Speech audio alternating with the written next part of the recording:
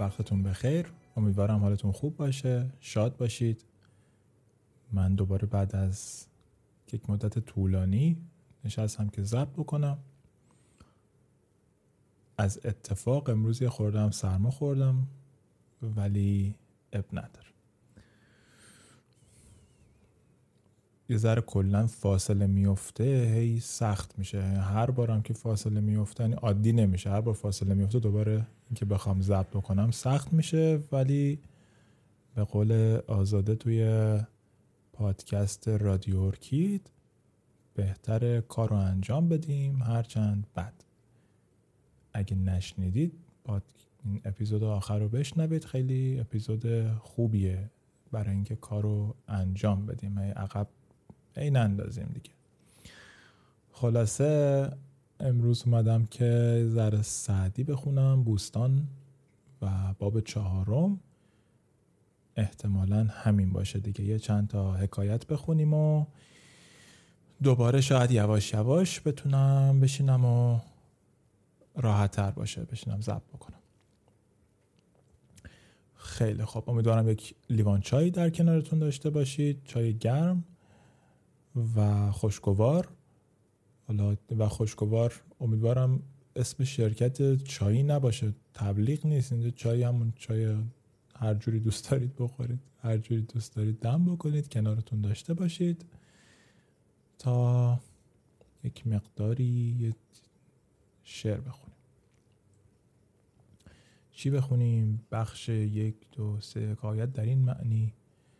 از همین اولیش بخونیم بریم جلو ببینیم چی میشه.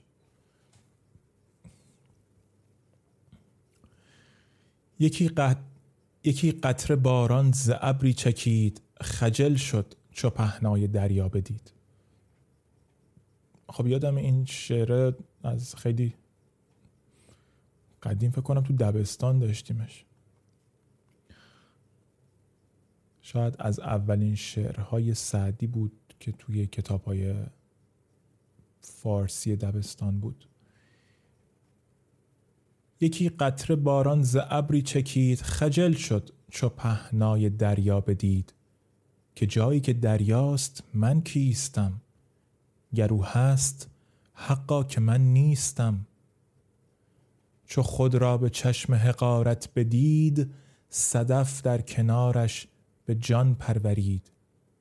سپهرش به جایی رسانید کار، که شد نامور لؤلؤ شاهوار. بلندی از آن یافت کو پست شد، در نیستی کوفت تا هست شد. تواضع کند هوشمند گزین، نهد شاخ پرمیوه سر بر زمین. این دیگه حالا این بیت آخر رو یادم نمیاد که توی کتابمون داشتیم یا نه. خب حالا حکایت بعد چیه؟ حکایت در معنی نظر مردان در خود به حقارت. جوانی خردمند پاکیزه بوم، ز دریا برآمد به دربند روم. دربند روم؟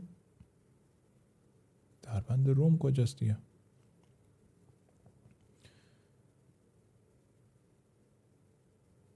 خب اینجا شاید منظور دژ هست، چون دربند به معنی اینکه در بند افتادن و محبوس شدن و زندانی شدن، ولی در گذشته هم به معنی کوچه بنبست بوده که در داشته باشه،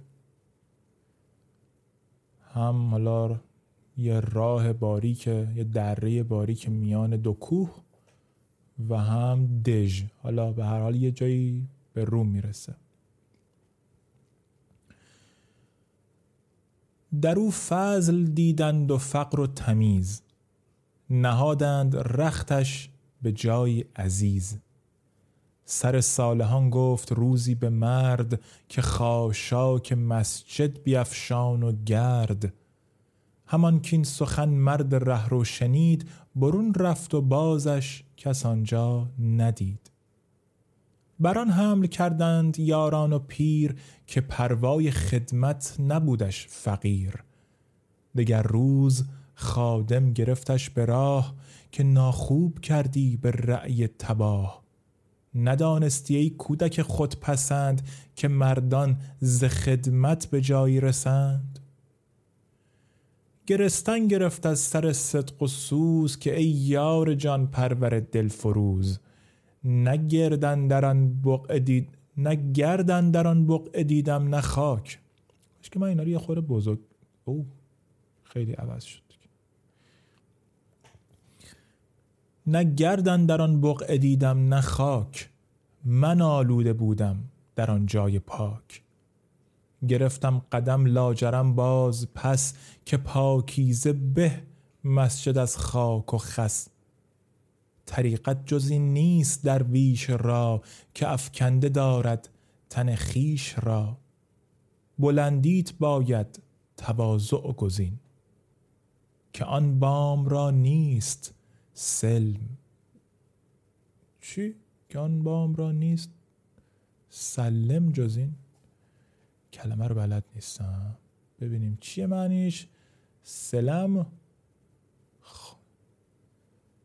لوح یا تخته سیاه که دانش آموزان بر آن چیزی بنویسند. خاک شیر، کرد، پیش فروش غلات، تسلیم شدن، هیچ کدومش عجیبه.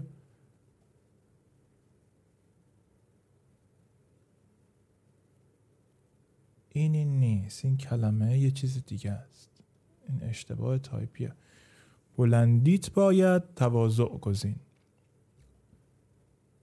که آن بام را نیست سلم جز این. سلم یعنی چی؟ سلم رو لامش باید تشدید باشه، اصلا بدون تشدید که معنی نمیده. خب اینجا هم یه چند نفر از دوستان عزیز خوندن توی این سایت گنجور. آقای حمیدرضا محمدی و اندلیب احتمالا خیلی بهتر از من خوندن. حالا من اون کلمه رو الان نمیدونم و ولش کنیم. خلاصه اینجوری شد که حالا داستان جالب بود. یه جوون خیلی خردمند و پاکیزه‌ای بلند میشه میره روم. اونجا مردم اونجا میبینن شد فرد متشخصی و میبرن یه جای خوب میذارن بهش، محل خوبی بهش میدن و بزرگ صالحان بهش میگه که بلند شو. یه روزی حالا میره بهش میگه که برو مسجد اونجا رو تمیز کن. بعد دیگه هیچ خبری از اون آقای نمیشه، اون جوان خردمند ازش خبری نمیشه و یه چند روز میگذره و فکر میکنن خب این عجب آدمی شد، این چرا نیامد کار بکنه. یه وقت یکیشون اونو تو خیابون میبینه که میگه که کار بدی کردی، ناخوب کردی به رأی تباه. بچه نونور، کودک خودپسند، متوجه نبودی که اگه بخوای به جای برسی باید خدمت کنی. اونم میزنه سر زیر گریه که میگه که ببخشید من اونجا رفتم دیدم تمیزه، اونجا اصلا گرد و خاک نبود، کثیفی، اونجا من بودم.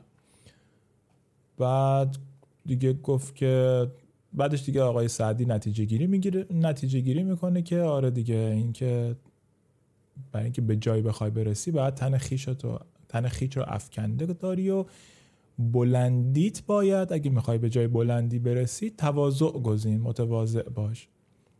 حالا ما هم امیدواریم که این جوان خردمند همین منظورش بوده. شاید هم میخواسته دو در بکنه، کار نکنه. گفته اگه یه وقتم بهم یه چیزی گفتن میگم که من کثیف بودم، اونجا تمیز بود.